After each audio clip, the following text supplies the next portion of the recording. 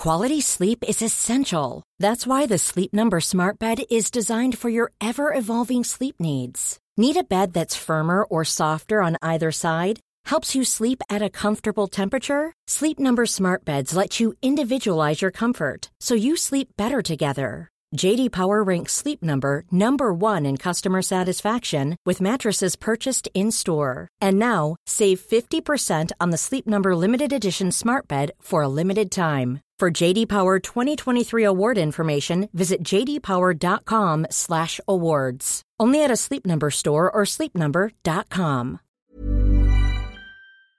本当？見えないでしょ？どこにいるのかな？見えないよ。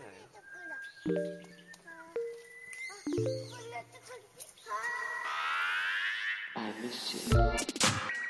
Welcome back, friends, to another Waypoint article read. I'm Rob Zachney, and today we've got D.L. Lucina's review of Shadow of the Tomb Raider, a game which attempts to both rehabilitate the idea of Lara Croft as a character, redefine her mission as a hero, and transform Tomb Raider into a franchise that can coexist with more progressive anti-colonial attitudes. It's a tall order, and here's Dia to let you know how it turned out in her review. Shadow of the Tomb Raider tries, but fails, to tackle its own colonialism. I guess the title kind of gives the game away there.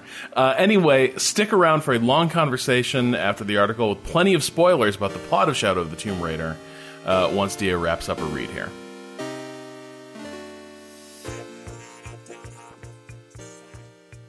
Every day it encroaches. Paititi will not survive its invasion. Everything we are will be taken or destroyed. It's not a line of dialogue I expected from a Tomb Raider game, but deep into the narrative of Shadow of the Tomb Raider, it's a position passionately argued by one of the main characters. They're talking about the outside world, about colonialism, and though this character never says it directly, they are talking about Lara Croft. This Friday, when Shadow of the Tomb Raider launches on PC, PlayStation 4, and Xbox One, players will once again take up the mantle of intrepid British heiress and archaeologist. It's, hopefully, the final act in the rebooted origin story of Lara Croft, played by Camilla Luddington, this time developed by Eidos Montreal in conjunction with Crystal Dynamics. The basic setup is this. Lara is chasing down Trinity, a Dan Brown-like organization hell-bent on controlling the world through the acquisition of mystical artifacts, to the confabulation of what a town on the Mexican island of Cozumel should look like. Here, Lara breaks into a tomb before Trinity can, steals a ceremonial dagger, and triggers a giant tsunami that obliterates the town and portends the end of the world. Even Dr. Dominguez, played by Carlos Leal, the leader of Trinity and primary villain, underestimates just how reckless Lara is, saying, "It never occurred to me that you would just take it." Destruction seems to emanate around Lara, and because this is the third title in a AAA franchise, the scale of disaster has escalated dramatically. From the destruction of caves and temples to the flooding of a city to exploding an oil refinery, Shadow is bigger and more bombastic in every way. At some points, Shadow seems like it wants players to ponder Lara's relationship to this destruction. Is she the cause of it? The solution? Should she be involved at all? An early voice for these questions is Lara's Polynesian sidekick, Jonah Maeva, played by Earl Balin, whose indigeneity is expressed the way exotic sidekicks were in mid-century adventure films. He's big and strong, and frequently senses evil. After one of Shadow's many frenetic, running-jumping, catastrophe set-piece sequences, where Lara platforms her way to safety as the town she was staying in is literally wiped off the map, Jonah says to her, "You don't know that you caused all this, Lara. Not everything is about you." Except, Jonah's wrong. It's a line of dialogue that sets up one of the forced themes the narrative hopes to wrestle with, but it falters. Regardless of what these opening moments suggest, and despite the story team's interest in prodding at the colonialist underpinning of making a series called Tomb Raider in the first place, everything in this world is very much about Lara. Midway through the game, Lara and Jonah arrive at the hidden city of Paititi, which marketing materials remind us is the largest hub in any Tomb Raider game. But Paititi is less a vivacious city showcasing the lives of uncontacted indigenous peoples and more a digital Epcot Center attraction, built especially for Lara to peruse at her leisure. You'll overhear looping conversations and watch as fishermen, children, and women pounding corn into flour cycle through their animations in this terraced city of thatched-roof cottages and ancient hidden temples. And of course, in Paititi and its surroundings, there are plenty of things for Lara to collect. Lara loves collecting. There are 336 collectibles, and I imagine the DLC's 7 new challenge tombs will only add more. While the game tries to skew them largely to items pertaining to explorers and conquistadors, there's literally an artifact tab called Conquerors. I'm not kidding. It's a decision that was made. Lara still manages to steal plenty of indigenous souvenirs along her way. But Lara loves collecting indigenous people, too, adding supporting characters to her orbit the way European explorers brought brown folks into their own personal legends of conquest. At first, Lara finds pushback from some of these people. Abby, played by Erica Soto, an indigenous Peruana mechanic, balks at Lara's hunt for Maya ruins, since the Maya Empire never extended this far south. Unuratu, played by Patricia Velasquez, the deposed queen of Paititi, is skeptical of Lara's presence in her territory. But Shadow is committed to aligning the locals to Lara's perspective, and so, of course, Lara throws Abby's ancestral knowledge back in her face and convinces Unuratu with a brief dialogue, winning over her young son, and their trusted military advisor. Unuratu might be the queen of Paititi, but the city and its inhabitants are Lara's, and yours too. Don't get me wrong. Paititi, and the rest of Shadow's South America, does look incredibly expensive. It's clear that a great deal of time, effort, and yes, even research and consultation went into crafting it. As with Cozumel and Kuwak Yaku before it, I got goosebumps seeing a multitude of brown faces peering out from my television, even if incidental NPCs in this game have only one facial expression. This is the first time I can recall this many brown folks in a video game speaking Spanish without being cartel members. In Paititi, I walked through market stalls and past villagers just living. They speak, teach, conduct business, and even gossip in Yucatec and Quechua. There's corn, real corn, and brightly colored indigenous art and clothing. I spent hours just wandering the city, amazed at something I never thought I'd see in a AAA game. I took over 900 photographs. Shadow's creators seem poised to finally include indigenous peoples in a game without the grossness of Western imperialist tropes of savagery. But even here in this paradise, cliché adventure stories' ideals of the exotic and savage other permeate. Deep below Paititi is an old tomb, the Sacrificial Pit. One of the darkest zones in the game, it's here the game introduces the staple of jungle adventure, ritual human sacrifice. The game gestures at it before in a mostly non-committal way, but in this blood temple, it indulges in this trope repulsively. Lara must crawl through hundreds of decomposing bodies, channel rivers of oil and blood to open passageways. It's the Temple of Doom in overdrive. Human sacrifice was practiced by many indigenous peoples of pre-Columbian South America. Human sacrifice was also practiced all over the world for millennia. No matter how historically accurate the practice was, its deployment in this game and across media depicting these particular peoples becomes shorthand for showing how violent, uncivilized, and truly savage they are. It's used no differently here, and locating it within the majestic city of Paititi only serves to condemn even these good brown people as only slightly removed from the depravity of their ancestors and the game's bad brown people. In the end, what precious moments of indigeneity the game could offer were stolen from me. This isn't a game about, by, or for indigenous peoples. It's all about Lara. And Lara is an outsider, a Tomb Raider. Every brown face in this game exists to help her or die. Racing through Cozumel, players are treated to the bodies of Mexicans floating dead in water, a young boy screaming for his mother as he slips from a wall and falls to his death on flaming rubble. Lara's pilot, Miguel, is another early brown character who dies horribly. There's even 2 whole factions of antagonistic indigenous people that Lara gets to kill. And boy howdy, that skinny white girl can kill in this game. As the press cycle ramped up for Shadow of the Tomb Raider, I wondered, as I often do, how far off the mark did the marketing team stray? Given the members of development team were using phrases like contact-resistant cultures and emphasizing their work with consultants, would this be the Tomb Raider where I was surprised by the developers finally making strides to addressing the issues of colonial violence in a franchise called fucking Tomb Raider? As it turns out, the marketing team knew exactly what this game is all about.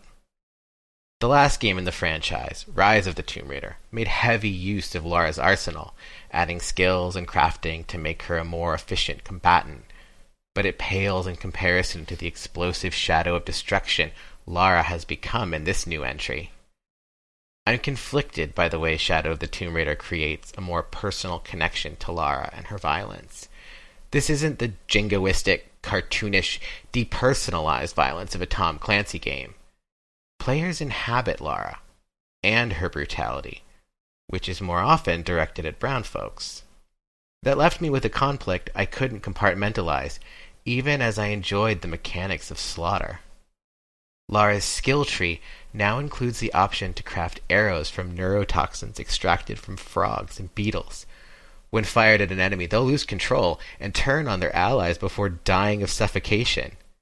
Given the density of enemy patrols in certain sections, it's possible to tag every enemy in an area and hide in a tree as they blast away at each other. Speaking of trees, Lara can also use her tethering abilities to shoot an enemy with a roped arrow, jump down from the tree, and hoist them into the air. Initially, she'll loop the other end of the rope around their necks and hang the bodies, but later she can hide them from enemies in the branches, though the joy in watching a Trinity guard stumbling on a regular old body hanging from a tree and screaming, "What the fuck?" is undeniable. She can even transform her kills into beeping corpse bombs. All of which is to say, the initial comparisons of Lara Croft going Predator weren't wrong. But as much fun as the game has made slaughtering from stealth, the problem is that stealth mechanics are only as good as the gameplay when stealth is broken. And openly skirmishing in Tomb Raider doesn't feel great. The same quality of animation that gives Lara's exploration movements a deliberate fluidity makes her feel unresponsive in the heat of battle. The buttons are flush with options, but it wasn't until the end of the game I felt even competent at basic combat tasks like quickly cycling weaponry. Everything she does takes time, and while she has the option to choose between any number of rifles, shotguns, bows, and pistols, none of them feel differentiated within their class in the slightest. As a whole, it highlights however comfortable with killing Lara has become. She's not a soldier. She can be moved behind objects, but she can't properly take cover, vault, or lean out. Re-entering stealth is tedious. Enemies swarm fast, and Lara, both in terms of control and animation, just isn't responsive enough. Also, it turns out that the difficulty options for combat just jack up enemy health, from burly guys to walking tanks, and how perceptive they are, from sharper than you'd expect to absolutely inhuman, which is about the most boring thing possible. And then there are the arena boss battles, thankfully few in number, but made tedious because Lara's only real recourse in these moments is dodging, circling around, and trying to fire off with whatever weapon she has before repeating the process. Lara needs the shadows. When that isn't an option, the fantasy breaks down. When you're not turning Trinity soldiers, cultists, or random jungle animals into mincemeat, you're probably in or on your way to a tomb, And if you, like me, miss tombs in Rise, you're in luck. This game sure does have a lot of ruins for you to explore. Both the main story tombs and the challenge tombs are full of deadly traps, gimmicky puzzles, and a wide variety of platforms to leap off, cling to, and plummet to your death from. Besides the treasures you'll pick up, you'll also find plenty of big stone steles to learn languages from inside the tomb, and a few scattered throughout the world. This time you can learn Mam, a Maya language, Yucatec, also Maya, and Quechua, Inca. And as in Rise, upgrading Lara's linguistic abilities allows her to read monoliths that will point her to more collectibles and tombs to explore. Lara's got some new skills, which, while dangerously overloading the buttons of a PS4 controller, make for new exploration and traversal challenges. In some tombs, Lara will have to use new gear to do overhead climbing, while in others, she'll make use of her bow and arrow to shoot tethered arrows, creating zip lines or operating massive, ancient machinery. And while the tombs themselves tend to present a good variety of challenge, and the puzzles and design can be fun, Shadow of the Tomb Raider doesn't offer any freedom in platforming or puzzle solving. There's always one path, one right answer, and of course, it's always expressly tailored to Lara's skill sets. Again, for all the game's gesturing at the world being bigger than her, and for the dangers of being a self-centered outsider, Shadow really is all about Lara Croft, Tomb Raider. You'll never get in over your head, find yourself without the tool or skill needed, nor be allowed to come up with a solution of your own to get around those obstacles. Lara is more likely to die repeatedly from leaping with the wrong tool out, or in the wrong direction by mistake, or from simply letting go of a wall instead of clinging to it, than players attempting to do some unanticipated crypt parkour. If it feels like nearly every paragraph of this review is punctuated, "It's cool, but," that's because so much of this game plays out exactly that way. Shadow's stealth action is cool, but once it turns into a gunfight, it's marred by clumsy handling. The story's premise of Lara as outsider is cool, but it only half-heartedly attempts to do anything meaningful. It's cool that there are indigenous peoples in this game, but everything about them is subordinate to Lara Croft. This isn't a game that creates space for its indigenous characters as anything other than props. People who desperately need help, people to be corrected to show how Lara is the smartest person in the room. In planning the final showdown, Jonah presents one tactical option, and its downsides. Unuratu's lieutenant presents another similarly. But it's Lara who realizes they can do both, thanks to her. Her compatriots are left to marvel at her bravery and tactical genius, as though they never would have thought of this on their own. Even when they are allowed a semblance of righteous action, it's in service of Lara's ultimate quest, which just happens to align with the things the good brown people need in the moment. Unuratu is depicted as noble, strong, a leader. She's given moments of heroic action, but she's not a hero. There can't be room for her in that role. She can't save her people. She needs Lara for that. This is Lara's fantasy. She's the hero, and the game does little, if anything, to puncture that. Long before I sat down to play Shadow of the Tomb Raider, I was skeptical.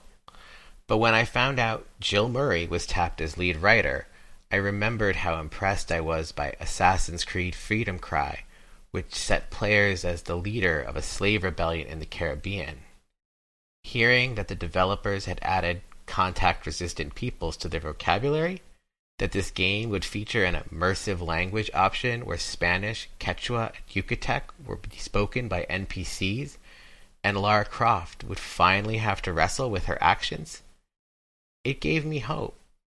Not much, but a glimmer. I wrote down 2 questions before I launched Shadow of the Tomb Raider. Does this game accomplish its goals? Does the world need another Tomb Raider? I don't think either answer is yes. Beyond concluding this exhausting 3 games over 5 years origin story for a character whose original origin story was actually way cooler and accomplished in a single page of the instruction manual, OG Laura was disowned by her family and wrote books and articles about her adventures to fund her thrill-seeking lifestyle. This game falls well short of its intent. Lara's story of personal responsibility is flat. There's never any real stakes for her. She doesn't have to give up anything. And even if her actions are destructive, she's always proven right. And while the combat and exploration can be fun, it never achieves more than a very athletic Epcot Center attraction. Even the photo mode, yeah, it has one, falters because Lara Croft South America is populated by people who are frozen in place, doomed to never leave the cycle of the one animation or conversation they're given. You can spend hours photographing this world, and I did, but you'll end up with the same staged photographs as everyone else.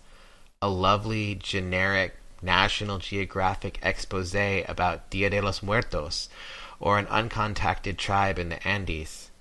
And honestly, I'm sure I have those issues in a box somewhere. Shadow of the Tomb Raider doesn't want Lara to fail. It's her fantasy. And because of that, it doesn't allow players the freedom to be expressive. The game's narrative gestures at wanting players to learn a lesson about colonialism, but even when it manages to make some small point, it's undercut by the very mechanics that make up 90% of the game. Even in Paititi, Lara can't keep her hands to herself, and when she takes, she does so with an almost malicious abandon. I've always joked that the Tomb Raiders were better games than Uncharted, because at least they're honest about what they are. But if I'm honest, Uncharted: The Lost Legacy, a game with significant problems, actually achieves more solid commentary on colonialism, sovereignty, personal responsibility. In fact, it's hard not to think of other games that put this one in their shadows. Assassin's Creed Origins gave us a world full of vitality and possibility, and a better means to record it. Hitman let us be unbelievably expressive in how we navigated a space and killed a lot of people. Breath of the Wild showed us the breadth of what an open world could feel like. There are just so many other games doing the things Shadow of the Tomb Raider tries to do, but better. Buried deep inside this game, there's a better one. There's an indigenous queen deposed during a struggle for ascension, a society that's purposely hidden itself away from a world built on colonialism. The queen is a powerful warrior in her own right, nimble and wise. She has choices she has to make, decisions about actions and consequences for herself, her heir, and her people. There are important cultural and religious artifacts she has to acquire to ensure the future of her nation, long lost and buried in her people's history. But that isn't Tomb Raider, and it could never be. There's a moment, an hour or two in the Shadow of the Tomb Raider, where Lara flashes back to her childhood. The garden of the Croft Manor is exactly the stereotype of an aristocratic English yard, but with a twist. In a huge sandbox, a wooden play structure has been erected, complete with rope bridges, a slide, walls to scale, platforms to jump across, even a weight-activated, elevated puzzle, complete with a treasure for solving it. In this memory, a preteen Lara narrates her fantasy of being an adventurer as players guide her through much of the same actions in the rest of the game. There are even childish drawings chalked onto the walls of the playset and in-game collectibles. And while an after-credits sequence tries quickly to quell Lara's more destructive impulses and instruct against the violence of colonialism, anything it manages is far too little and much too late. No matter how much Lara changes in the course of this adventure, she's still an instrument of hegemony. this world remains a constructed fantasy, one designed specifically for her. Tomb Raider is and will always be Lara Croft's playground. And as uninteresting and fundamentally regressive as Lara's tale is, that's the only story this franchise can tell.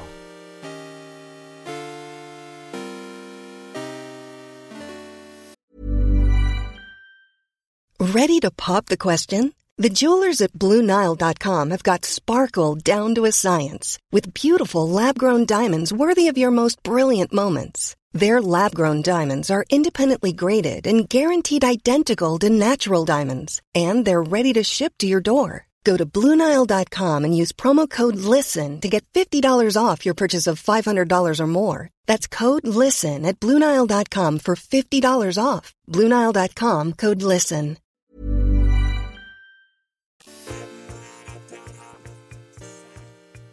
So, Dia, the instant you brought up that flashback in Shadow of the Tomb Raider to Lara's Tomb Raider playset in a long ago sandbox back in England, my thoughts, maybe the pump had been a little bit primed just considering the entire arc of the article, but my thoughts flew straight to Kipling, actually, and Have Done with Childish Days, The Lightly Proffered Laurel. Like, it flew straight to White Man's Burden, in a way, and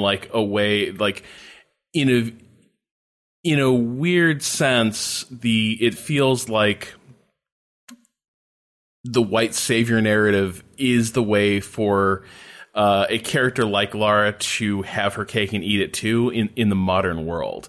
But it still feels very much as a kind of imperialism by another name. And the way it's sort of contextualized there with, well, Lara's always just wanted to fuck around with this shit. So how many lessons can she have learned?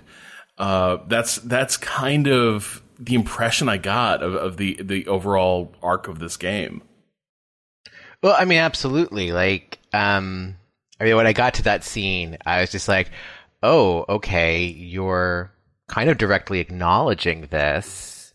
Where are you going to go with it? And then at the end, we'll just get right to it. Lara's ultimate lesson is that, these cultures aren't for taking from, therefore, quote, being a protector of. Okay.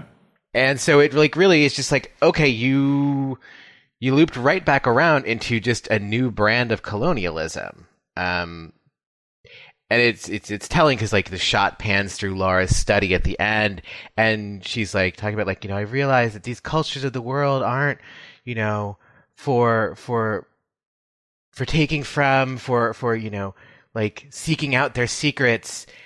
And as it's doing that, it's panning through these displays, these curio closets of shit that Laura has stolen from her previous two games, and which she's now protecting in her study, in her study on her manor in England. Yes, the track writing denotes respect and reverence. I mean, that is, it's kind of this. It's because it's still kind of a condescending fantasy in a lot of ways, and this was the thing that startled me so much, and I'm kind of curious about how this develops over the course of the game, because I started playing this, a couple hours before we recorded, and again, because I'd already read this review, 100%, my impressions were going to be colored, but I was kind of taken aback by how much I was finding myself disliking Lara in a lot of ways, and I couldn't figure out. Clearly the game is aware that she's a problematic hero, and there's a lot of things she's doing that may not be heroic at all, and her attitudes may not be heroic, but I couldn't quite work out, did Crystal Dynamics realize how off-putting this portrayal was at the start? The impression I have of Lara at the start of this game is awful. Even at moments when she is supposedly, learning things, she still kind of doesn't. I was really startled by that opening sequence where that first town, is it Columel? Yeah, and Cozumel, yeah. Cozumel. I was really taken aback by her confrontation with Jonah. And it kind of sounds like Jonah's trying to call her on her shit, but not really. It's a weird thing where she's accepting responsibility, but for the wrong thing, and is still putting herself in whatever she wants to do at the center of everything. It's this weird idea of like, yes, I know I screwed up, but I'm also the only one who can fix this. So let's everyone just move on and get with my new plan, fixing my screw up, because I've learned my lesson now. And that's kind of the foot that Shadow of the Tomb Raider seems to get off on. And I'm curious, like, does it know that? Does it fix it? There's a scene before that. I think it's just in the very opening tutorial dungeon or tomb, where Lara is kind of aggressively photographing the one kind of sculpture with the Mayan markings on it. And she's just shutterbugging away, and she steps on a brick that's got a booby trap because she's not paying attention, and the tomb blows up. And for me, like, I'm like, that was kind of like, I'm like, okay, this you have deliberately set Lara up here as being unaware of her own destruction. And then the next big set piece is Lara being made aware of her destructive capacity. But when she's told, like, you know, there are people that we can help right now. And I think that's exactly Jonah's line. It's like, no, there are people here that need help. Not like mystical in the future bullshit, right here, right now, in the present. And Lara's like, yeah, but I did this thing, and it's going to be the end of the world, which, of course, it would be if, you know, like, she's right. It is the end of the world if she doesn't go and stop Trinity, blah, blah, blah, blah, blah. But the game it feels like it puts more of an emphasis on Lara's personal responsibility to what interests her. You know, it's like, ultimately, Lara wants to go raid that fucking tomb. Lara wants to get the box of Ix Chel. Lara wants to stick it to the man. Like, fixing her screw up is kind of, you know, secondary. Or really... It's such a weird thing. That entire opening sequence is really strange, and this is why, like, I'm definitely going to, like, belabor this a little bit, because, hey, it's the part of the game I played, so it's the common frame of reference we have for this game right now. That and, like, holy shit, there's a lot of rebar impalement in the opening act of this game, but... She's a fucking magnet. I swear my to God. It's just, like, every 5 seconds... Well, it doesn't help that this is a game that is still very, like, quick time event heavy, and so, like, the sheer number of times I was not aware control had been returned to me, and just, like, watched Lara sail into some rebar, and I was like, well, the director is going to take over in a second. And it was like... No, I had the exact same problem. I kept... And it repeats throughout. It's like, you never know when control has been returned to you. And so, like, you do, like... It's just like, I got swept away in a mudslide. Oh, I didn't realize that I was supposed to be holding down square to hold onto this ledge because no one told me that I was supposed to be holding square to hold onto this ledge again. I thought it was still part of the cutscene. And because 5 minutes earlier, the game just, like, did stop responding to controls because it was like, no, Lara's gonna mantle up this thing whether you're pressing a button or not. Sorry, yep. That's what's happening now. It's a really unclear thing, but that opening sequence, what really took me back is that Lara comes across, and I'm curious whether this is an arc of her evolution as a character throughout this game, but she comes across as a character who doesn't see people.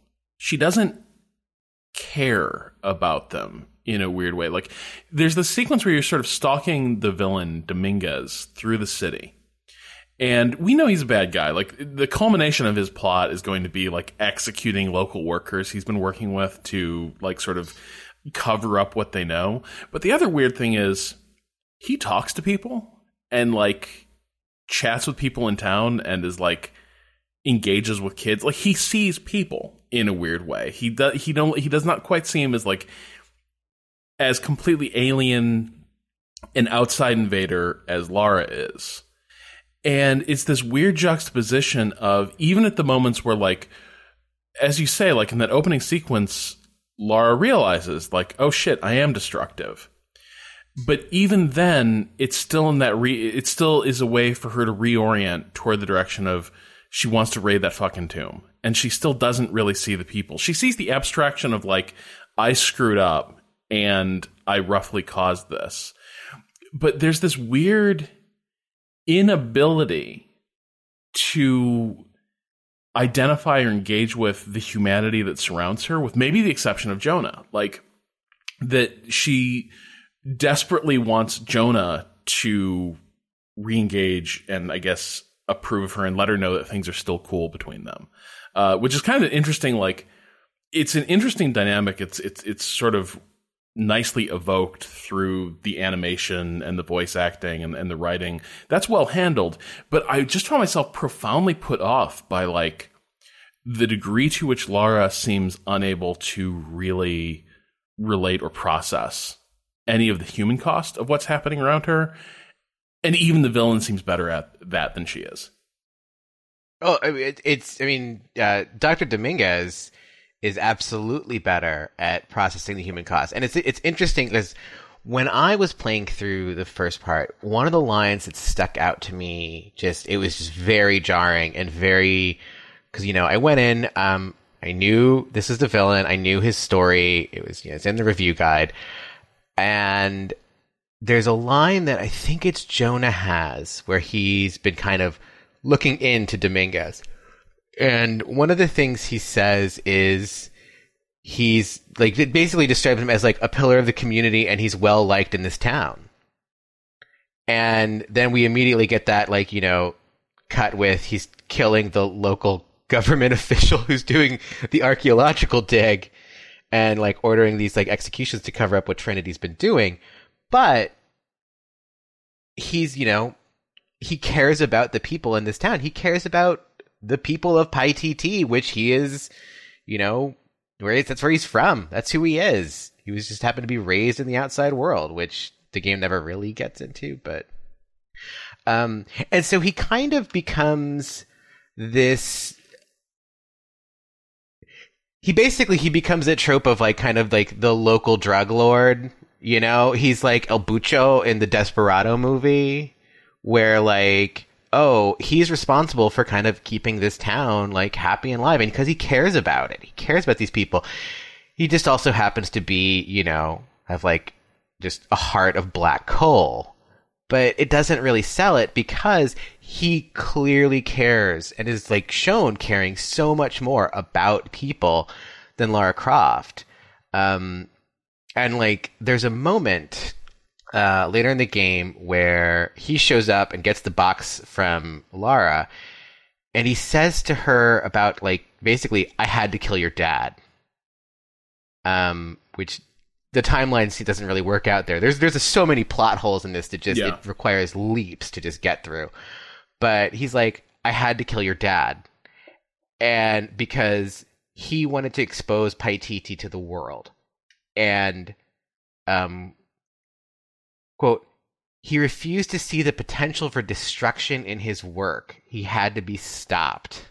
And everything I love, everything I fought for, my world would have been destroyed. And then Lara's like, well, I was a 9-year-old girl and I needed my dad. And so it's just kind of, it really does, like, it's not until, like, the final act of the game that Lara starts to even come around to, oh, there are people that make up these, catastrophic disasters that I cause. It's not just like, oh, I blew up a tomb, whatever. No one knew it was there anyway. But even then, she's really just, like, focused on, like, her goals, and she can't see the individual experiences of the people around her. There's one scene, the only person she cares about is Jonah. Her one big breakdown moment is when she thinks Jonah's dead. And then she sobs. And then, she sobs when she realizes he's alive. Yeah. I'm curious I am so curious if this is an intentional choice in the characterization of Lara to make her this kind of unable to relate to people. Like, in a way, it reminds me of the Tom Cruise character in Collateral. That point where that point where Jamie Foxx's cab driver is like, there's just something wrong with you, man. Like, you don't see people. There's like where your heart is supposed to be. There's just nothing. There's no humanity there. And I'm curious if this is in that same vein. But in what I have seen, I do not see the sort of self-awareness of the game addressing that head on. What I see is the game kind of trying to. I think Tomb Raider has this problem. Certainly, this new trilogy of, in the end, we reluctantly have decided it's probably the best if we stop raiding so many goddamn tombs. And like, that's perhaps we should raid tombs a bit less, and by extension plunder other cultures, run roughshod over people's history. Maybe we should do that a little bit less. But this is the name of the game. Like, literally, it is like, we still want to go have these adventures. We still want to do all of this. And Lara's arc in this game seems like a pure expression of that. It's like, well, okay, yes, we're going to nod towards some self-awareness that this is bad. But then we also need to, in the same breath, set up a justification that gives her sort of a moral green light and gives you, the player, by extension, a moral green light for whatever you're going to do next, which is going to be more tomb raiding. Right? And so you have this thing where Dominguez at the start is like, it's God, you described that moment so wonderfully in your article, and I enjoyed it so much watching it happen live. But the part where he's just sort of marveling at the dagger, and he's like, it never occurred to me, you just take it. Like, it's just unfathomable to him. Go on. I really do want to shout out the performances for Dominguez particularly, and also like Unuratu. Like, the two of them, this is so much a more interesting game if it's just the two of them. I swear to God, like, it's so funny because it's almost like, like Die Hard 2 wasn't a Die Hard movie, but then they were just like, we can just change this up and make it a Die Hard movie, and it's like, it feels like Tomb Raider was supposed to be some unspecified, indigenous action platformer that like involved these two characters, and someone was like, well, no, we have to shove Lara Croft in here because she feels so grafted on to the story of these two indigenous, rulers just vying for how they see the future of their people.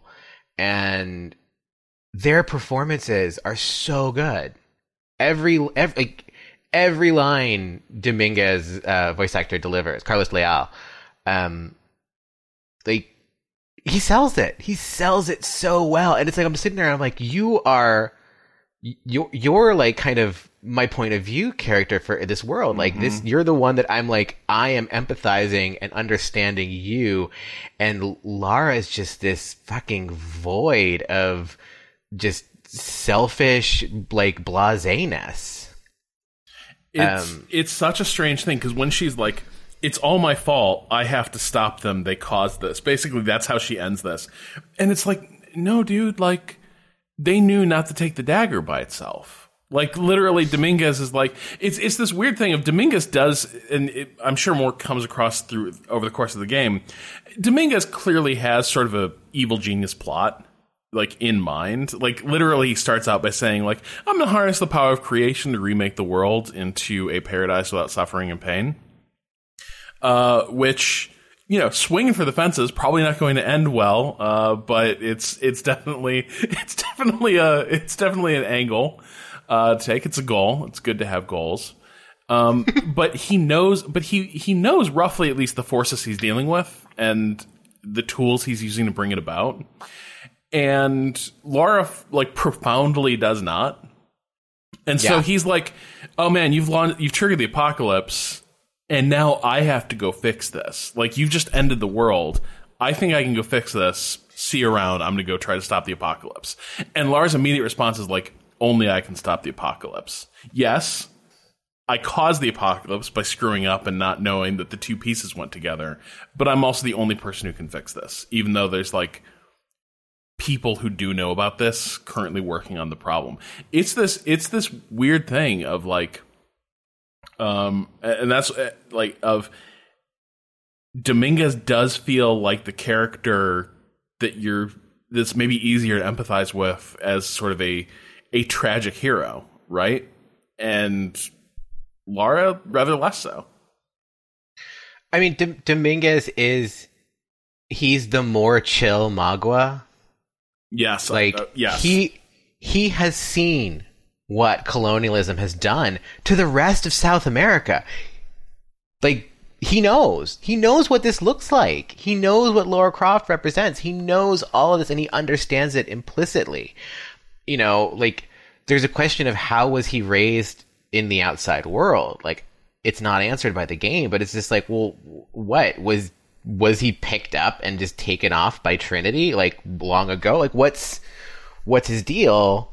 You know, was he like a transracial adoptee? Like, I don't know, but like Unuratu's like, he was raised by outsiders, so he has seen firsthand what happens to people like him, and so it's really easy to kind of understand, like, okay, yeah, he understands what he's dealing with here, and he knows what's going to happen when he remakes the world, you know, per his desires, and he's accepted that. Lara Croft hasn't accepted any of the destruction that she's going to wield. Like, you know, like she doesn't accept the consequences of her actions. She just knows, oh, well, I guess I fucked up again. Whereas, like, Jonah Dominguez sure is like, seems look, mad at me for some reason. Yeah, like, but Dominguez is like, yeah, I'm probably going to wipe out the rest of the world, and it's just going to be this, like, weird indigenous paradise where I'm the God King. And, yeah, that's a problem. You know, it's the same reason, like, Magua is a problem, you know? Like, Dominguez's heart is twisted. The parentheses there is, it's by colonialism. It's not because he's, like, just some asshole or because he craves power. He just is so fucked up. Well, this is something I wanted to get into, because I want to talk a little bit about the Unuratu character and a little bit about so we're talking about, like, Last of the Mohicans. If you haven't seen the movie, you should definitely see it. But the movie sort of culminates in this showdown between this character Magua, who is originally a Huron, but he's been living with the Mohawk for ages to basically go undercover and fuck up the British during the French and Indian War. But it culminates with him attempting to basically be accepted back into the Huron society as sort of a leader. And he basically is making his case to the Huron chief that, like, hey, I've got a plan here. This is how we fight back. This is how we resist. This is how we respond to the threat, the existential threat that is posed to our people and our way of life by the arrival of the colonizers. And the Huron chief's response is basically, we're aware of how, like he says up front, like, we have been debating since the colonizers showed up. How do we respond to this? What are we supposed to do? What is the right thing to do here? And his verdict is that whatever the right thing to do is, it isn't what Magua's proposing, which is basically, let's arm ourselves to the teeth and beat the British and the French at their own game in a lot of ways. And the Huron chief is like, that's not our way. His heart is twisted. He's basically exiled at the end of that speech. And it's one of those things that, as time goes by, I identify more and more with Magua, frankly. And sort of the argument he's making that if we don't do something radical at this point, the story ends with us getting like effectively wiped out. And so it is time to compromise our morals. It is time to compromise our society and get vicious and get as cruel as the people we're fighting.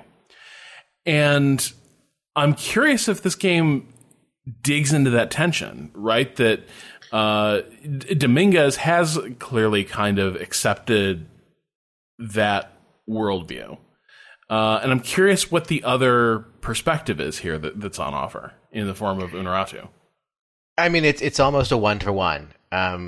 Unuratu, Dominguez, there's a confrontation, and because Dominguez basically kidnaps Unuratu while Laura and her are liberating her son that was kidnapped because he's the heir apparent to the Paititian throne.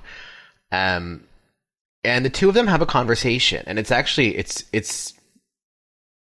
arguably one of the most effective moments in the game, aside from whenever Dominguez shows up and it's just like, what the hell, Laura? Because it is the two of them having the Huron leader and Namagua conversation, but like more as like peers. Mm-hmm. And the two of them are just kind of circling around each other, and he's just like, look, I've seen the outside. And she's like, yeah, guess what? You come and go. You don't have roots here. You like treat this as like just something that you think is what you want, but you don't really understand the cost of that. You don't understand the implications for our society. And she makes a decent argument. It's not, or at least you can read into the argument that she puts forth what is going on in her head there. But you can also completely sympathize with Dominguez's thing. Like, she's right. It's like, yeah, okay, you don't have you're from here, but you're also kind of not totally from here. You don't really know the score as well as you think you do and what we value, as implicated by you coming back and just starting to just ritually sacrifice everyone. Though, for all the ritual sacrifice Dominguez's crew does, the Paititians seem to love him for it too. Okay. There's a sequence where they're like really excited about the executions, and everyone is just gathered around, all hype, and like, they're like, we're ready for blood, we want the blood temple. But the game doesn't really give enough time to like, there's not enough given to the exploring that tension. Because that is a tension. That is a thing that, like, every indigenous person I know, like, we talk about. It's like, well, do we do the incrementalist thing and, like, ingratiate ourselves to, like, colonists and try and work within their systems? Or do we say, fuck it, burn your systems to the ground? And, like, there's no clear answer. There's discussions, and the game gives such little time to Dominguez having that with Unuratu, and like that really should be the core of this game. Like, this narrative, that is it. It is, what do we do to keep ourselves sovereign? And what are we willing to give up to keep ourselves sovereign? Right, and I think one of the crucial through lines of your review is that you and I have talked about this stuff at great length in this discussion, because I think it's where our interests and inclinations lie. But I think one of the central points of your review is that all these themes, all these locations, all this cultural sensitivity is still curated for fundamentally a Western colonialist point of view. And not just in the sense that, like, Lara is a Western colonialist point of view character, but also for, like, much of the assumed audience. That this is never going to be the game that foregrounds the philosophical tension between Dominguez and Unuratu. It's never going to be a game that digs into the tension of being a separate culture within a world overrun by imperialists and colonialists. Because fundamentally, this game is going to sort of snap back to the point of view as Lara, and by extension you, the player, have to fix this somehow. And it is your problem to fix. I mean, even at the end of this game, the very last line that Dominguez gets is, "Please, Lara, protect Paititi." And that really kind of, like, that ending line, it rang so hollow for me with the rest of everything that this game was trying to do. And there's a draft of this review, an early discarded draft, that I was really struck by the notion of National Geographic as, and I kept one line in about it, but earlier this year, you might remember with National Geographic apologized for its racism over the years, but they stopped. They basically said, we stopped being racist in the 1960s, but we're sorry about the racism before that. And okay, yes, you were, National Geographic was overtly racist and like very just callous about it early on for the, like, the beginning of like from what, the 1890s or whatever. I don't remember when National Geographic started, until the 1960s. And then things shifted a little, but my childhood growing up with National Geographic was one of the only places I saw brown people or got to like read about people beside my own family. It was this, oh, look, we're taking these people and we're showing them to you and we're going to educate you about them from this complete outside viewpoint. It's, look, the photos of National Geographic photographers showing their camera to the Yanomami and people like that. And it's just like, you still haven't gotten it. And like, even like recently, National Geographic, one of their examples of how they're trying to, decolonize their magazine is they went to Haiti and they gave a bunch of cameras to Haitians. And they said, document, just go and shoot whatever you want and we're going to publish it. Well, that's still this, paternalistic colonial imperative that's just like, look, it's the newer, shinier colonialism. It's friendly. It's, look what we're doing for these people so that they can express themselves in our magazine that we make a lot of money and pay ourselves a lot, to do. And it's just like, But it's still Madame Butterfly pinning a person and their culture in your collection. And now you're just asking them to do it. It is still collecting.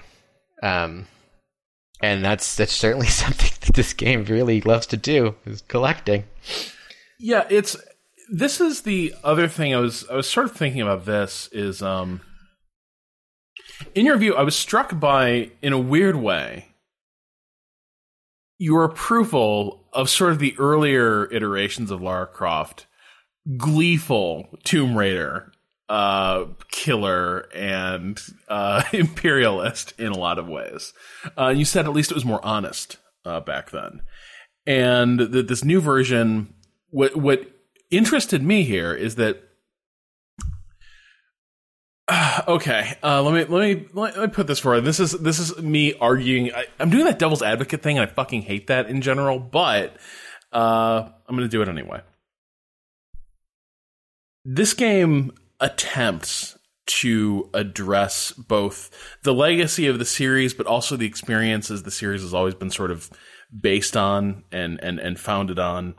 And it attempts to handle that more responsibly than the series has ever handled it in the past, and more responsibly than a lot of games have in general handled this stuff, right? It is attempting to be very culturally sensitive and aware of its contexts and authentic to the stories and settings it's utilizing.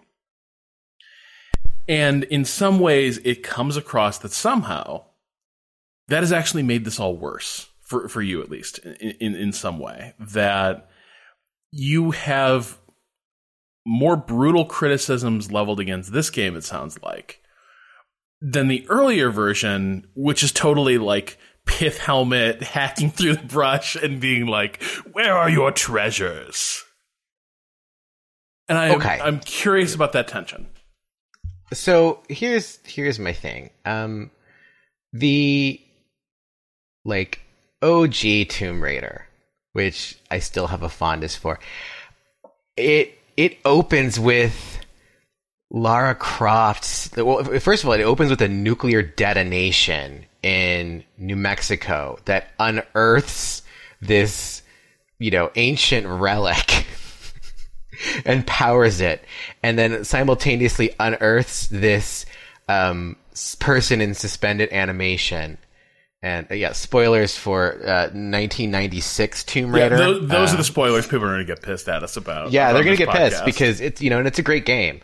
And then you jump to Lara Croft, and I think she's in Nepal. She's in a bar somewhere, and this loudmouth texts and shows up, and he's just like, "Hey, Lara, I got a message for you from my employer."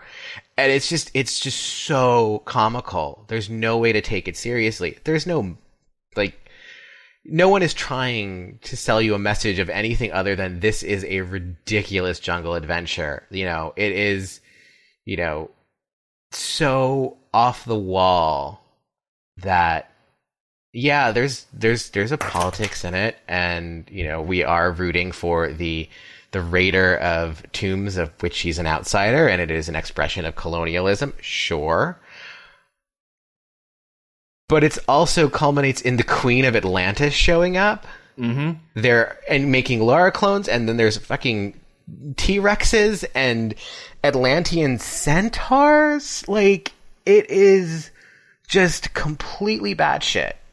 And so, looking at that, and then looking at we are trying to tell a message. We are trying to, elevate this material, and that does, that bugs me so much more, because people are going to look at that and come away with, oh man, that was really deep and profound. Wow, they really, I'm thinking so much more about colonialism right now.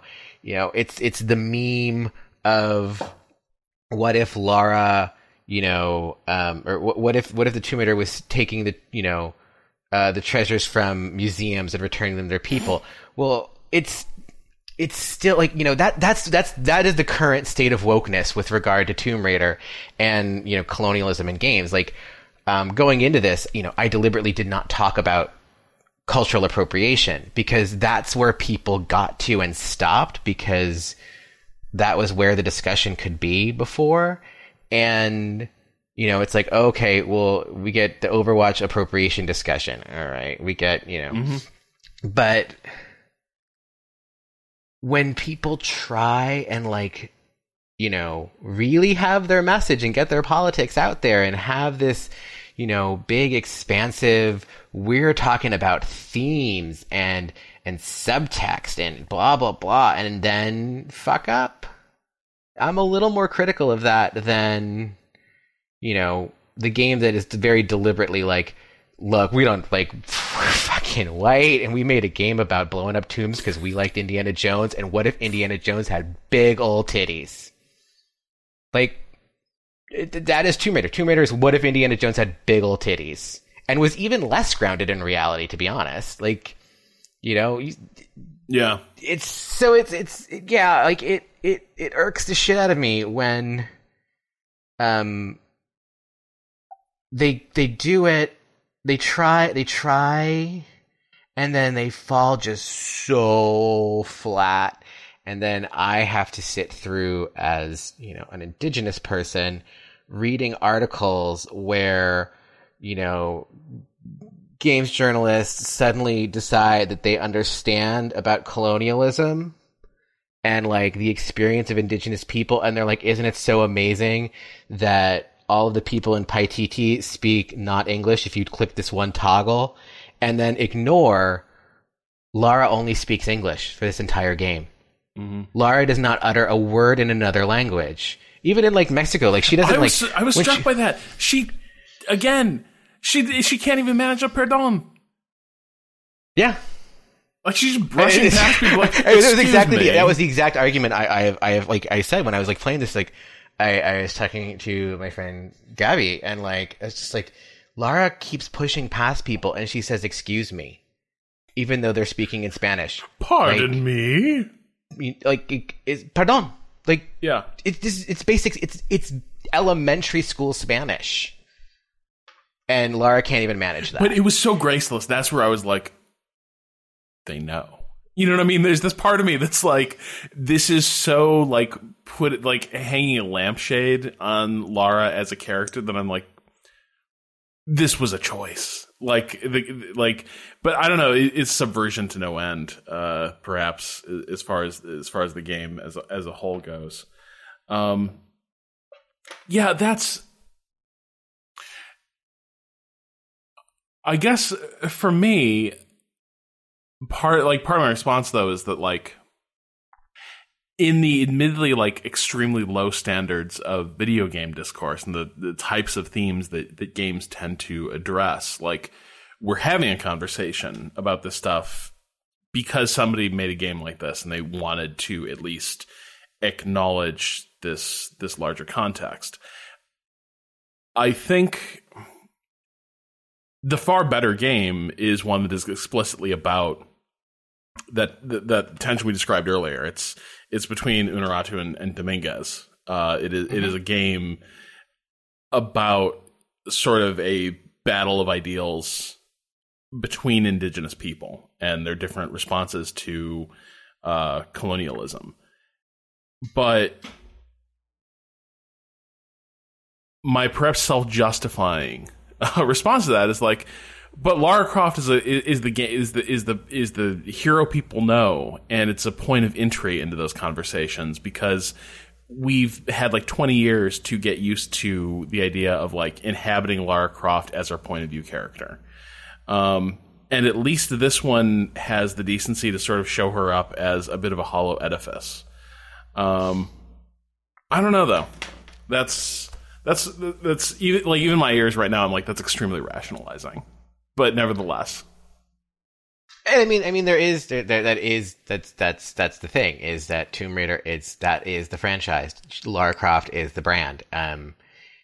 Even when we were rebooting Tomb Raider, we still had to keep Lara Croft around because otherwise, what are we rebooting? Yeah, we had Indiana Jones and was it Infernal Machine, yep.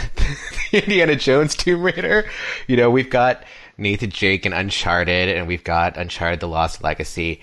And so like this, if you're going to do Tomb Raider, there are now competitors to this genre in the space.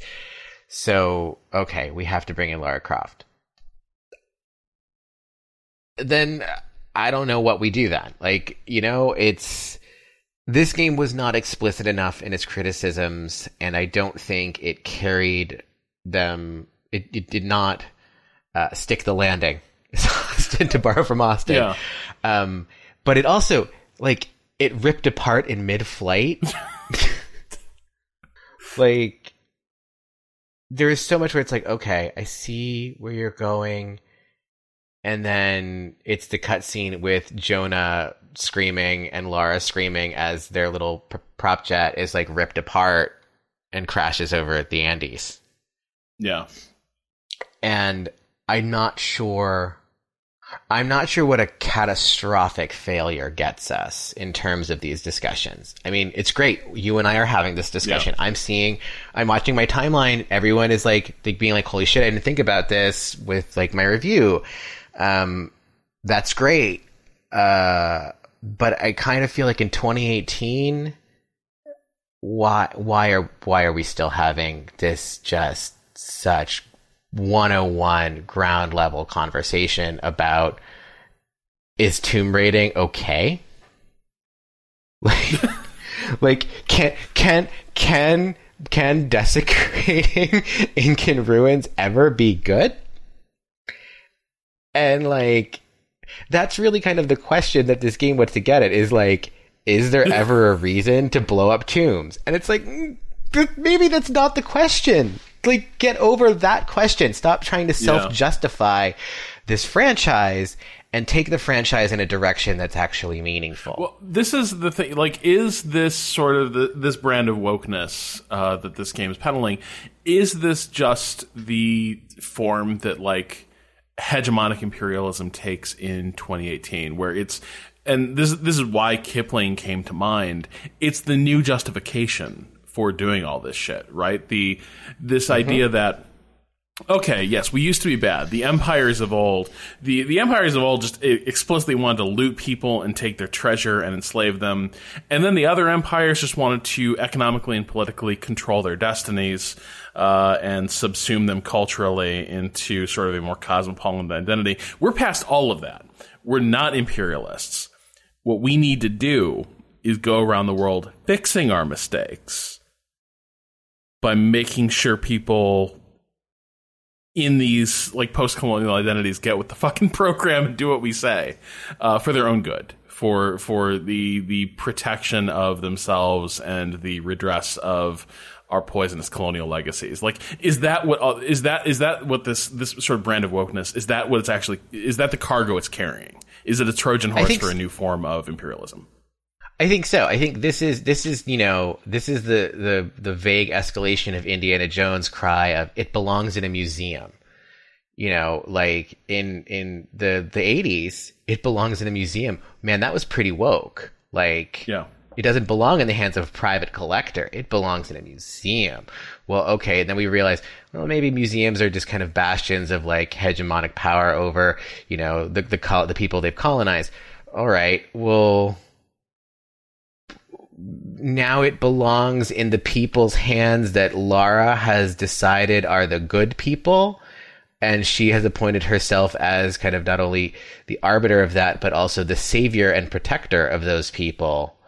Like, yeah, you got past the museum thing, and you kind of just got into a whole different other, like, you know, field of bullshit. Yeah. So it's like, I don't know that this is a problem that's resolvable. Mm-hmm. I don't know. I don't believe this is a problem that is resolvable at the AAA level. There's too much money riding on Tomb Raider. This game is expensive, and it needs to move units. And that means it needs to hit the Lara beats and not alienate, you know, it's largely white male audience that wants to look at, you know, Camilla Luddington's mo-capped ass while climbing over ancient relics that are going to blow up spectacularly. like as woke as Tomb Raider wants to get, you know, I was talking about this on Twitter, but like when we rebooted Tomb Raider, there was a lot of talk about, oh, Laura's realistic now, and oh, look, it's, you know, this is the new feminist Tomb Raider. And it was kind of like, no, we've traded in one hegemonic set of masturbatory ideals for another. We moved from the 90s when, you know, silicone breast implants were all the rage. And now it's, you know, the lithe, athletic 32B girl. Like, that's where Lara moved to. That's really the shift. It's still the same thing, though. It's still these, you know, hegemonic beauty standards. It's still collectathons in places where you're not supposed to be. It's still kill all the brown people. It's just throwing this veneer on it and saying, no, we're woke now. What does that conversation look like? Because I'm curious, like, or at least the tension of the conversation that should be happening in a game like this. Because, like, even the, you know, we referred to, like, the Magua her-in-chief conversation, the Dominguez, sorry, I forget the queen's name, because I've not actually Unuratu. Yeah. The Dominguez Unuratu conversation, where it's still kind of in this, well, in Last of the Mohicans, it's explicitly midstream of the arc of the genocide of the Native Americans in North America. That is not yet an accomplished fact. And so the conversation they have is very much about, like, what is our path in the face of this onrushing disaster and crime heading our way. And I'm curious, I'm intrigued by the fact that, like, Unuratu is sort of the queen of a hypothetical uncontacted city, right? It is a at least the way it sounds, is it's sort of a pre-Columbian metropolis that has somehow escaped the disaster that overtook indigenous people across the Americas. But even that, like, is that necessarily the right conversation or the right framing to adopt? Because it is sort of resetting the conversation into a hypothetical, 16th century setting, right? Like, what then are we to do with our society in the face of this changing world outside? I'm curious, is that a fair characterization, or is there more happening here? No, I think that's a fair characterization. One of the things that it kind of like blew my mind about this is that when you walk into Paititi, it's every illustration of this is what Chichen Itza used to look like, probably looked like. You know, it's exactly the gatefold like spread in National Geographic of, we hired an artist to paint the world, to bring the pre-Columbian world to life. And it's weird because one, it's open air. It's not, it's not a hidden city inside like a cave. There's no forest canopy. It's just out in the open in fucking Peru. Maybe that would have worked in like the 1800s, the early 1900s, maybe like, like the early 20th century. But in the 21st century, having a colossal, like, open air metropolis with like megalithic architecture in the world of Google satellites that can like do like spot celebrity side boob from space and are constantly like photographing the whole world, it's absurd. And so the whole hidden city thing, it really is. It's like, we want to take it back to this, 16th century, this is what these people look like. When it's like, no, there are uncontacted peoples, and like, and there are peoples with like low levels of contact that exist. They don't live in these, metropolises. They just, because you can't. You have to be able to pick up and move, because Brazilian farmers are going to come in and murder you for like the forest that they want to farm on. Like, that's the reality in the 21st century, is if you are an uncontacted people, you are constantly on the move from the encroachment of the outside world. And you do not have, giant stone pyramids that like you call home. You just don't. That's not the reality of the world. And so this framing, again, it's a Laura fantasy. It's, I want to go and like walk along those, terraced water gardens, and I want to see, like what this temple looked like, what the actual like rituals of these people like in practice, and it's like as they were before contact. Yeah. And that's like an extremely like colonialist as fuck fantasy that this game, that was the core of this game's marketing pitch. And even like the developers, they were like, we built this huge hub. It's so great. Y'all won't believe it. It's amazing. We got side stories and you can help people and blah, blah. And it's like, you brought the National Geographic spread to life, and you didn't even think about why you were bringing the National Geographic spread to life and what that meant. It's Jurassic Park with people. Jeez. which. Hang on, I need to change our headline. Just hop into the CMS right now.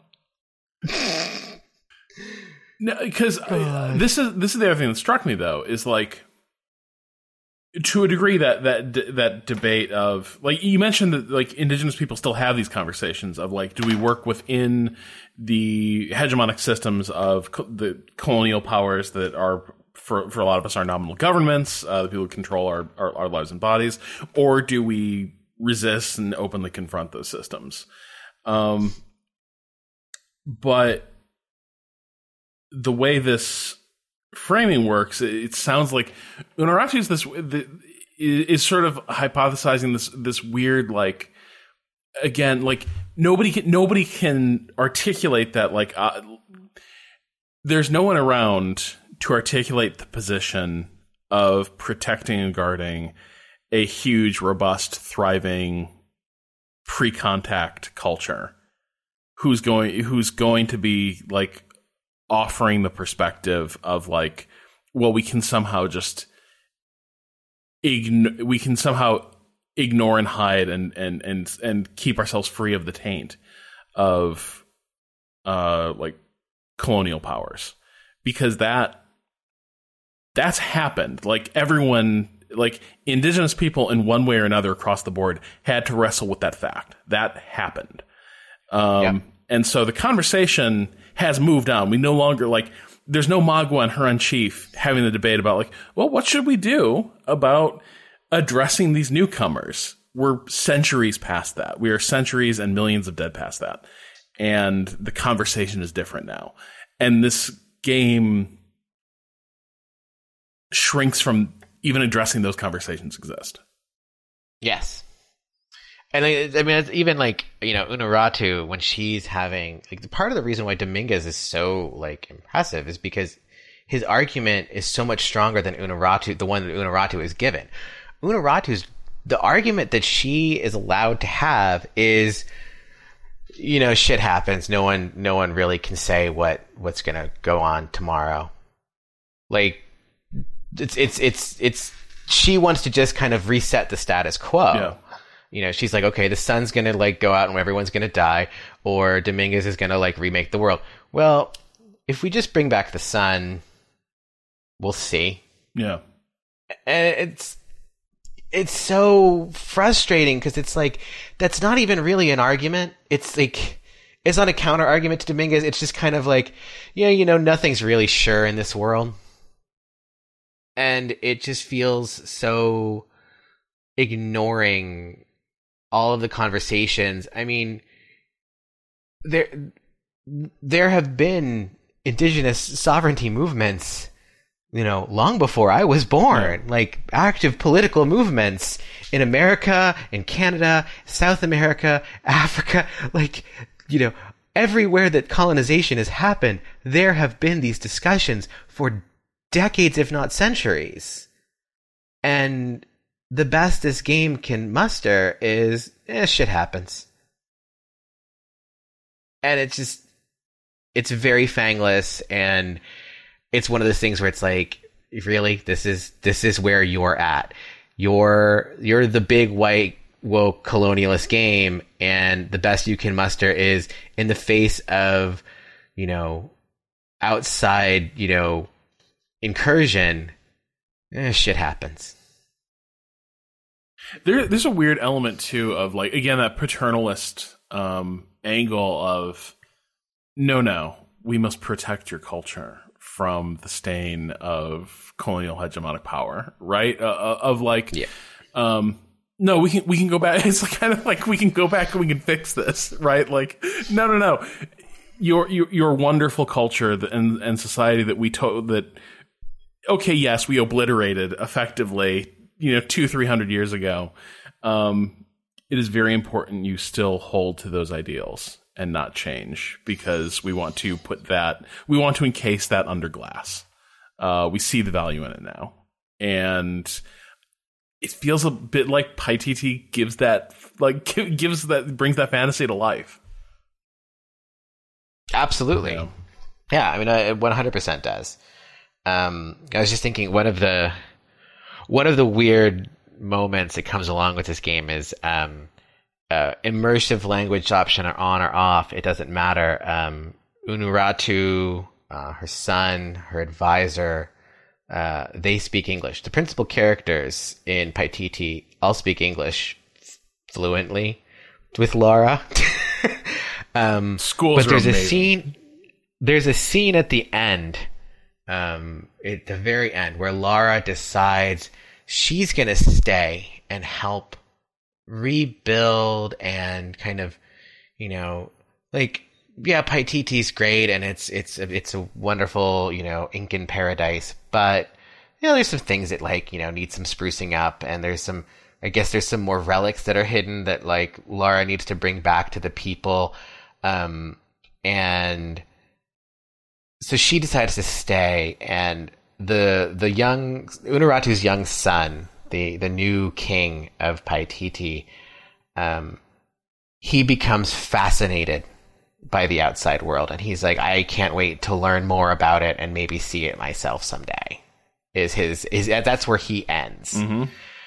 And it's just one of those moments where you're just like, okay, you got to the end of this and your best thought was, well, the natural conclusion is that they come into the 21st century. They join the rest of the world in some small ways.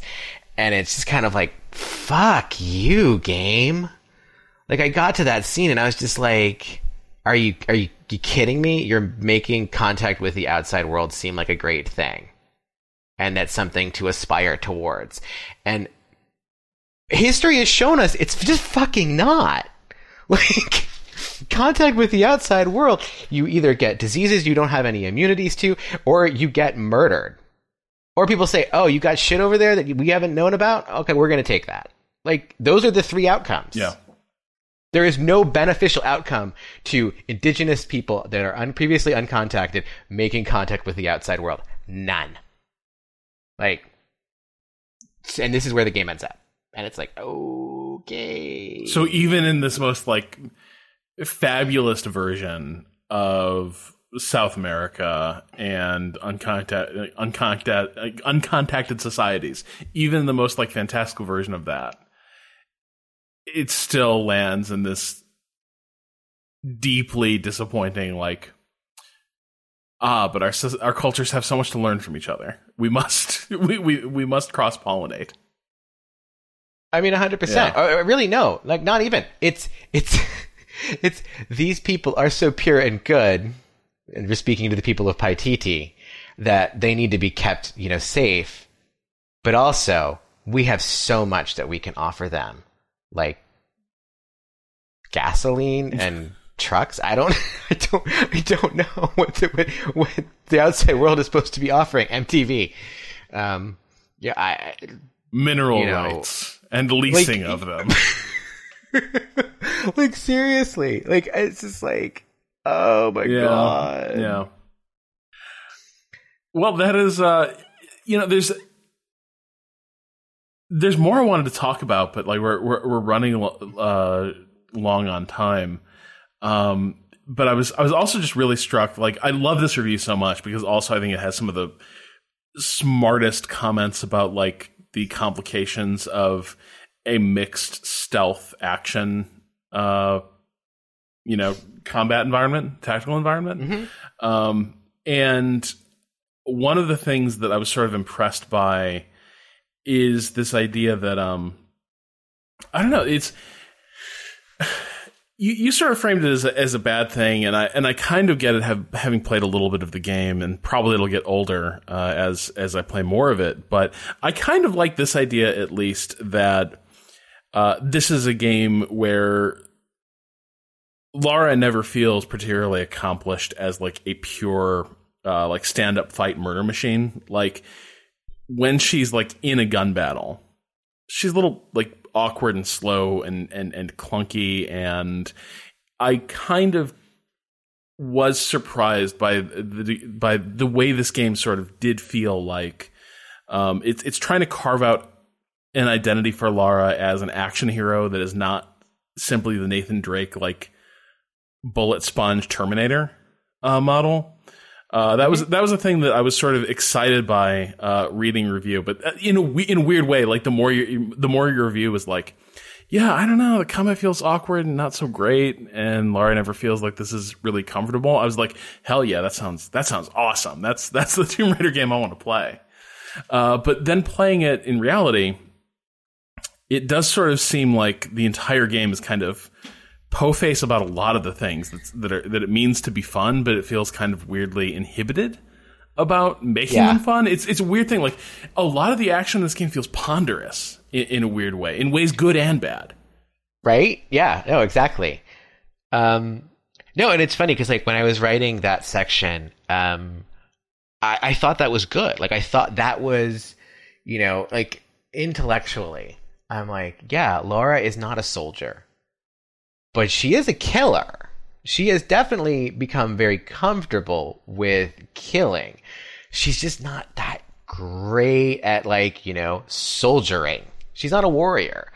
So she has to, you know, put her skill sets that she has, you know, basically just her agility and her comfort with the dark, to use. So, you know, she, you know, you get the ingenuity and, you know, like, plays into the stealth mechanics, and that's great. And I think on paper, like, talking to you, it's a great idea. In practice, it gets fucking tiring.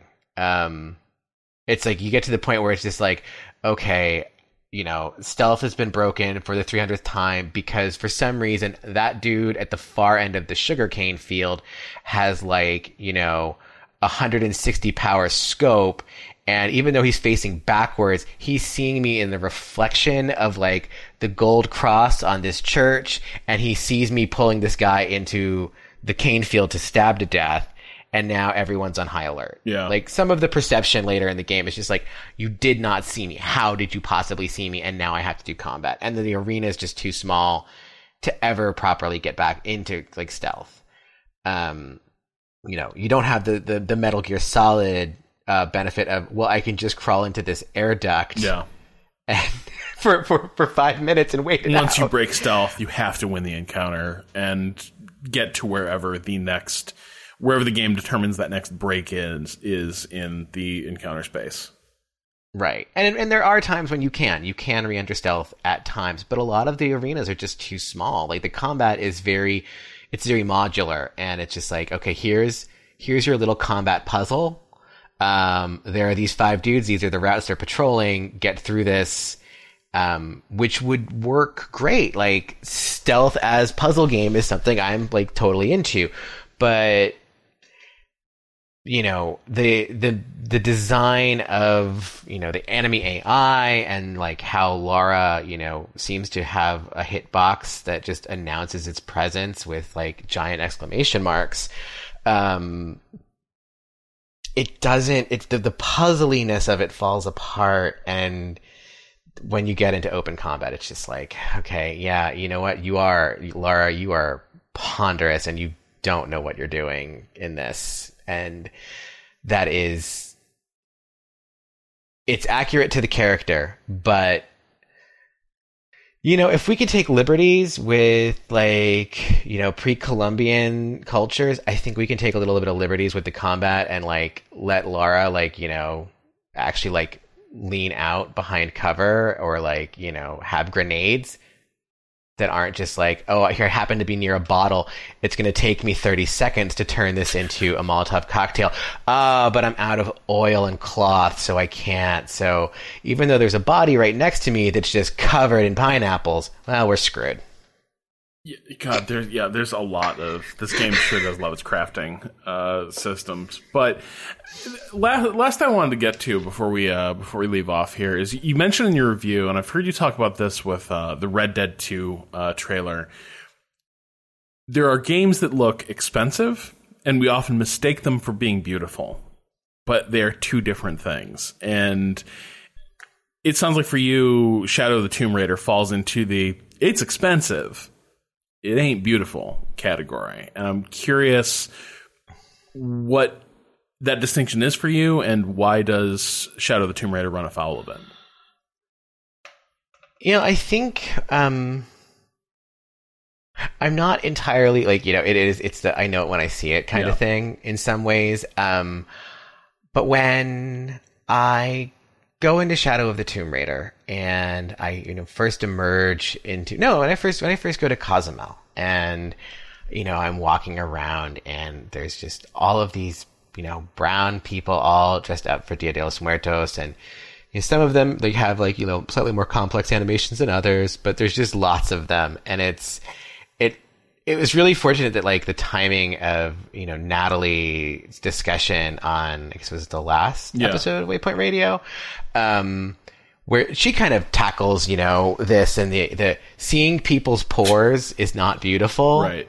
But like seeing a black girl's hair actually animate the way it should is. And like, that's kind of what, like, there's one very kind of obvious Afro-Latino character or NPC in Cozumel. And you'll notice him because he's been copy pasted all over the damn map. He just has a different shirt. Sometimes he's wearing his mask, sometimes he's not, but it's the exact same dude. And I'm just kind of like, like there's a level of attention to, like, these leaves look great and the light shines on them and there's kind of this painterly effect. Oh, look at how vibrant, and we set up this shot where there's people and they're praying and in front of an ofrenda, and like, it feels so forced. It feels like a Michael Bay movie, or really, it feels like a National Geographic photograph. It's everything feels so static and set, and it's just designed for, this is for your pleasure. This is designed to appeal to you. And this is designed to be consumed, not to be experienced or engaged with or really like thought about. And even like, I mean, I spent, I had a 13-hour playtime, I think, by the time I was done. I did like 75% of the game, according to my play clock.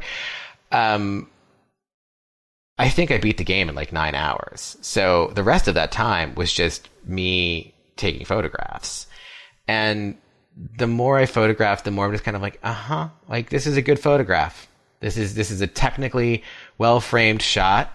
I have a good composition. I've, got the lighting right.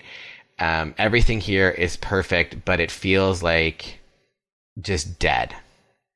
And I think that's the difference between looking expensive to me and looking beautiful, is that there needs to be some sense of vitality and purpose beyond just there to be dazzling.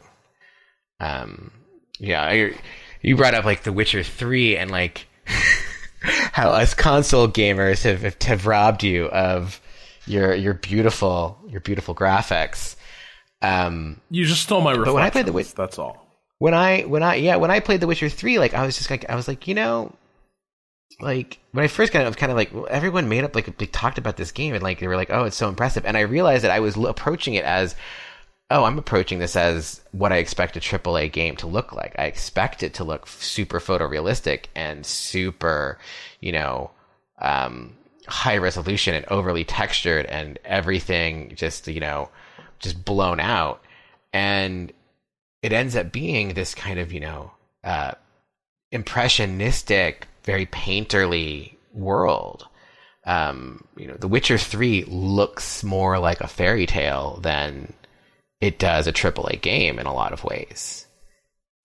And like, I would say like that, I mean, it's expensive, but it's also, it is beautiful. There is a beauty in The Witcher 3's world that, I mean, even then, like, though the incidental NPCs are still kind of static and just kind of wandering on their little paths, just the world itself visually comes alive in a way that the super aggressive photorealism of Shadow of the Tomb Raider, it doesn't. I couldn't put my finger on why the sequence in the graveyard at the start of the game bothered me, and I think you articulated it perfectly. Like, the town is dead. There is no life in that town. People don't live there. It's a diorama for you to see how these people live, or the idea of how they live. Not that they're actually living in there. They're just going through like ostentatiously recognizable like rituals and traditions for your benefit. Yeah, and that's one of the things. I don't actually remember if I put it in the review or not, but it might have gotten cut. But what is the point of Dia de los Muertos in this game? There's so we either have like the kind of joke that it's El Dia de los Muertos because all of these people are going to die by the end of this act, or this is how we sell Mexico. Yeah. Like, those are your options. And, like, both suck. There's no, like, and, like, yeah, they get all the pieces right, Like, they've got, like, the ofrendas, and they've got, like, the marigolds everywhere. And it's just like, yeah, you know what? Like, we had a Pixar movie and a Dreamcast movie that both nailed this, like, 3 years ago. Come on. Like, you gotta do better. At least those were, I could think, at least made by Mexicans. At least one was. But, like, it's just, I get it. It's colorful. It's vivacious. The Mexican government has, spent a long time and a lot of money and effort, like, popularizing this as part of the national identity and for tourism and other purposes. My family never celebrated, by the way. Like, my parents, it's like, oh my god, if any of us had shown up wearing, like, the De los Muertos masks, my grandparents would have been like, right? What the fuck? Like, this was never a thing. Like, it was just kind of like, yeah, that's a thing that happens, but no one really does it. Like, y'all, come to Cozumel, buy our calaveras, and, like, give us your American dollars. Yeah. Like, I definitely like made, like, pan de muerto and sugar skulls and sold them to white people growing up for large amounts of money. That's how I got a Nintendo and Final Fantasy 1. But no, like, it's just shorthand. And, like, so much of this game is just shorthand. And, like, that sucks. Like, no, go on. Like, do better than Overwatch. Like, I'm sorry, but, like, I'm gonna pick on Blizzard here. Do better than Overwatch. If you're gonna, like, try and sell Mexico as, like, a real culture, you gotta give me more than the Dia de los Muertos, like, set design. And the one drunk dude sitting on the trash cans or trash bags. Yeah. Did you run into him? Yeah. Yeah. Yeah, it wasn't great. Also, one thing I really do love is the comfort level of everyone in the town in Cozumel's, like, their level of comfort with dudes walking around strapped with machine guns to their backs. Yeah. Which, like, okay, I know those dudes have to be there, but, like, I'm like, you didn't think about the message this sends, did you, Eidos Montreal? Yeah, there's just, like, blocking off part of their festival with, like, Kalashnikovs, and they're just dudes, just like militia. Yeah. All right, I think that will do it for this discussion. God, there was so much to dig into with this game. I am restraining myself from talking about the weirdly detailed rocks in this game, and just want to.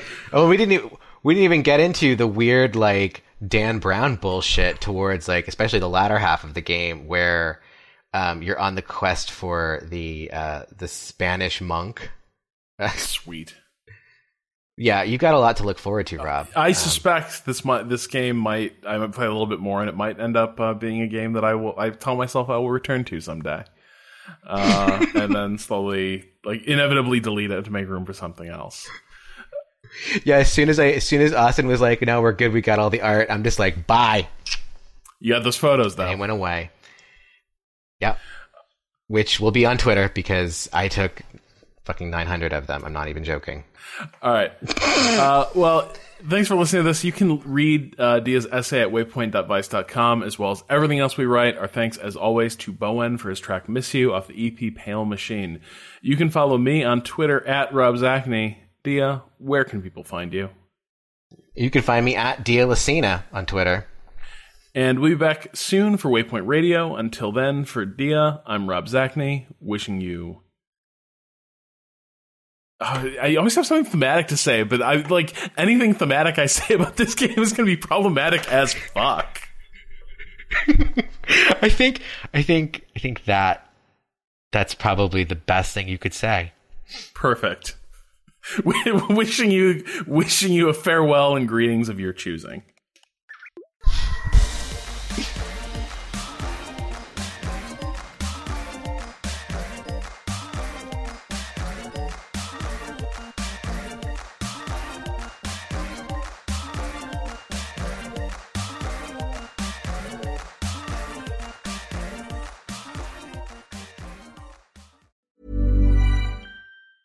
Hi, I'm Daniel, founder of Pretty Litter. Did you know cats tend to hide symptoms of sickness and pain? I learned this the hard way after losing my cat, Gingy. So I created Pretty Litter, a health monitoring litter that helps detect early signs of illness by changing colors, saving you money and potentially your cat's life. Pretty Litter is veterinarian developed, and it's the easiest way to keep tabs on your fur baby's health right at home. Go to prettylitter.com and use code ACAST for 20% off your first order and a free cat toy. Terms and conditions apply. See site for details.